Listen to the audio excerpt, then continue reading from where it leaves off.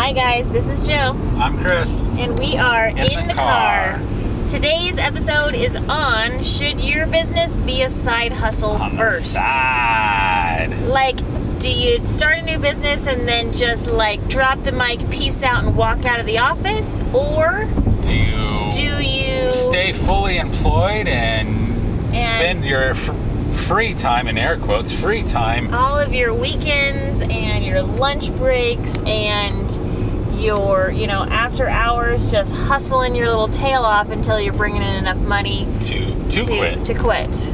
Or do you quit? Maybe you just have two. Maybe you have two incomes coming in. So that's our idea for today. And so my thought is, yes, I think you should do a side hustle until you're ready to quit. Like, I think that starting a brand new business with no customers and no marketing and just a really great idea and just, peace out, here you go, even if you have money saved up to do it, I don't know if that's necessarily an intelligent move. Obviously, there's a lot of circumstantial stuff there. Yeah. But just based on what just the criteria I just covered, I don't think that's financially a great idea. Probably not, no. I mean, again, you'd have to, depending on how you wanted to do it. If you had the opportunity to bring in angel investors and get, funding up front to start it, then that might be something that you could do. But in general, I would agree, yes. Having it as a side hustle is probably where you're going to start out. Now, that being said, I think the caveat to that would also be, what is it that you're doing? If your new business is in the same space you're already in and you already have relationships with people and those people would go with you, potential client base built like there's the potential of a client base that's going to bring in income right off the bat. Yeah. For example, flooring. When I was an installer for a flooring company, and flooring meaning like tile installation, floor, like putting stuff on the floor. So I was that's what I was doing. So working for them full time, it was okay money, but it came a point where I realized if I really wanted to make money, I was going to have to do it on my own. So I already knew people in the flooring business, and so at the point that I went and got my own flooring license, contractor's license, those people were already willing to give me work. So it was just a transition from being employed to now being self-employed. Yeah, you're right. That wasn't like let's jump into the side hustle. Yeah. Now, when we started our paperwork service for contractors, I started that right out of the dining room and when the kids were taking naps. Yeah. And I made phone calls and, people had, I don't even think clients even knew. And this was 18 years ago. Nobody even knew that I was doing this out of my home. Yeah. But you also were, at that point, you were staying home as a stay-home mom. So no, I was. You're starting a business at that point. That was your side hustle. Your mom was your main job, and that's true. But you could have started it. I know we talked about it when you were still employed. Yeah, we did. And that idea grew, and then it was at the point that you decided you wanted to stay at home with the kids. Then it was, hey, well, I can do this from home. And also, some of it's going to depend on what support you have. I mean, if you've got a spouse that will help you out, so that while you're working, they might be able to manage some of the affairs. Getting it up and running and office Be more stuff. specific. What do you mean like that? Like when you say having a spouse that's supportive, like actual support, like money, like the spouse is making money, so then you can quit your job and grow your business, or like a spouse that's going to help you. So yeah, if you've got a spouse that has a job and you're able to quit yours and you can live off your spouse's income while you start a new business, then yeah, you don't need to do it as a side hustle. What I was thinking more is that maybe it's opposite. You don't have a spouse that's working, but your spouse could take on an office manager role. Okay, so going back to the construction story where I was staying at home with the babies, and I was able to help with the billing and the learning QuickBooks and figuring out taxes and doing that stuff, and it saved you time in the long run. That was just work you didn't have to do when you got home because I was able to learn it and do it. I understand what you mean. So more or less a pseudo partner at home. Yeah. which there are some relationships where that they work really well together like that. And then there's other relationships where that's just not their... Spouses working together might not...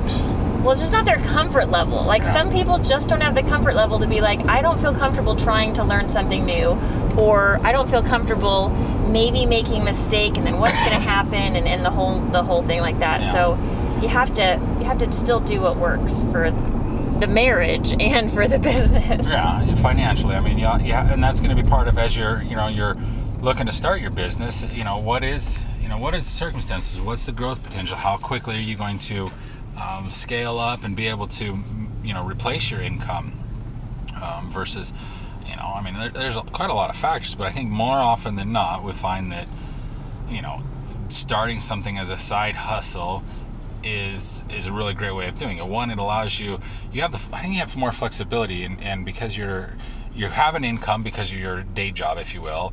And then as you're growing and starting this business, you're not so stressed about making those mistakes. That you've got the learning curve is a little... It's a little more forgiving. Forgiving, yeah. Because, you can say, hey, I want to try this marketing thing, and if it does or if it doesn't bring in the clients that you need, it's an investment it's an educational investment, right? You learned by I didn't get the clientele I thought I'd get. I didn't get the results I thought I'd get. And so then there you go, and you can move on. But yet, if you don't have any money coming in, like none, like there's no money coming in, and you've got a limited resources as far as paying your bills, let's say a savings account or something, and so you're going to quit your job and you're going to make this happen.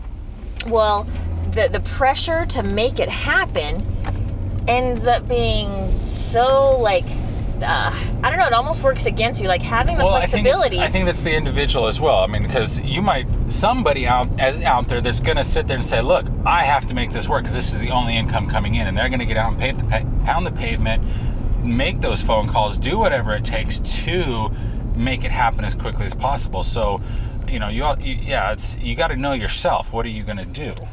But at the same time, I feel like that person that's so aggressive, pounding the payment, has to make the sale. Do you know what I mean?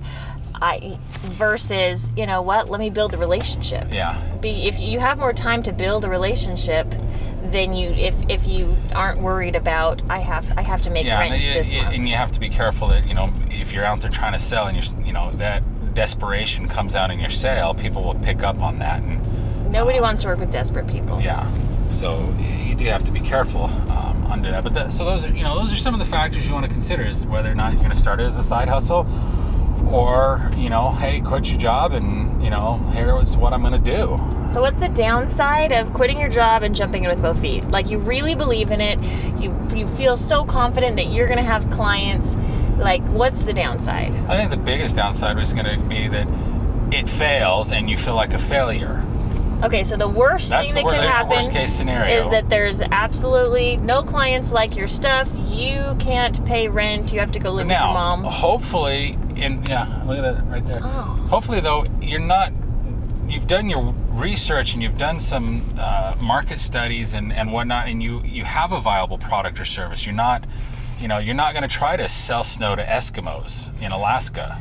I mean, Jill, yes, I know you can do it in December. You're the salesperson that could do that, but you got to pay attention. It's like, you know what? It's not needed. I love your confidence in me to do that. You say that, and I always kind of not cringe a little bit on the inside, but I'm like, oh man, I have a lot to live up to.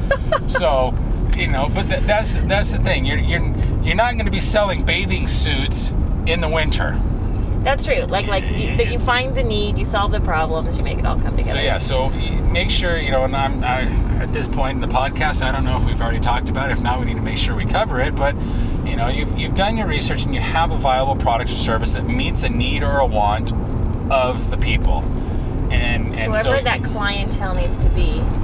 And here's the thing, it's a need or a want of the new people that you're going to sell to. Sometimes I think of the MLMs and the network marketing, and you sit down, you're like, this is so exciting. Everybody's going to want this fill in the blank: juice, oil, clothing, hats, scarves, gloves, makeup, whatever it is. Everyone's going to want this. question is that the people that you're talking to that are already in it obviously think it's a great idea. Everybody there thinks it's a great idea. So you need to do your market research and talk to other people outside of that sphere, right? That, and say, hey, this is my idea. This is what I'm going to do. You know, what of this do you like, right? What of these products do you think is like amazing, or would you buy? And that's the kind of market research, because those are going to be potentially your customers. Yeah, I mean, exactly. You got to talk to people like that.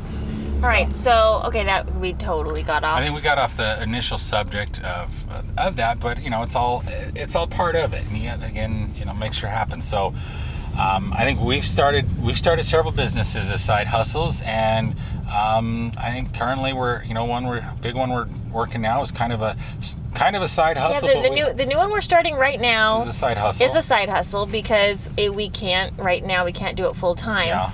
But it's going to get there, and we're still in the, as of this date right now when we're recording, we're still in the licensing and certification phase. Certification? I don't know. We're in the we're in the legal schmiegel phase. Yes. And then pretty soon we'll be getting into finishing that up and then jumping into once we get the license, products, services, pricing. Website. All the fun other stuff. All the other fun other stuff. But so hopefully you guys got something out of this, and leave us some comments. Let us know what you thought. Oh, and by the way, we are recording and producing this on Anchor, the Anchor app for podcasts. If you want to leave us a voicemail or have a specific question for us, you can actually do that right through the Anchor app. So get the app, follow us. Also please subscribe and follow us and like us on all of the different platforms. Tell your friends. Oh yeah, tell your friends. Chris and Jill in the car is so amazing. I don't know if we're so amazing yet. We are amazing. We are amazing. In the car with Chris and Jill is amazing. All right, guys, I'm Jill. I'm Chris. And we've been in the car.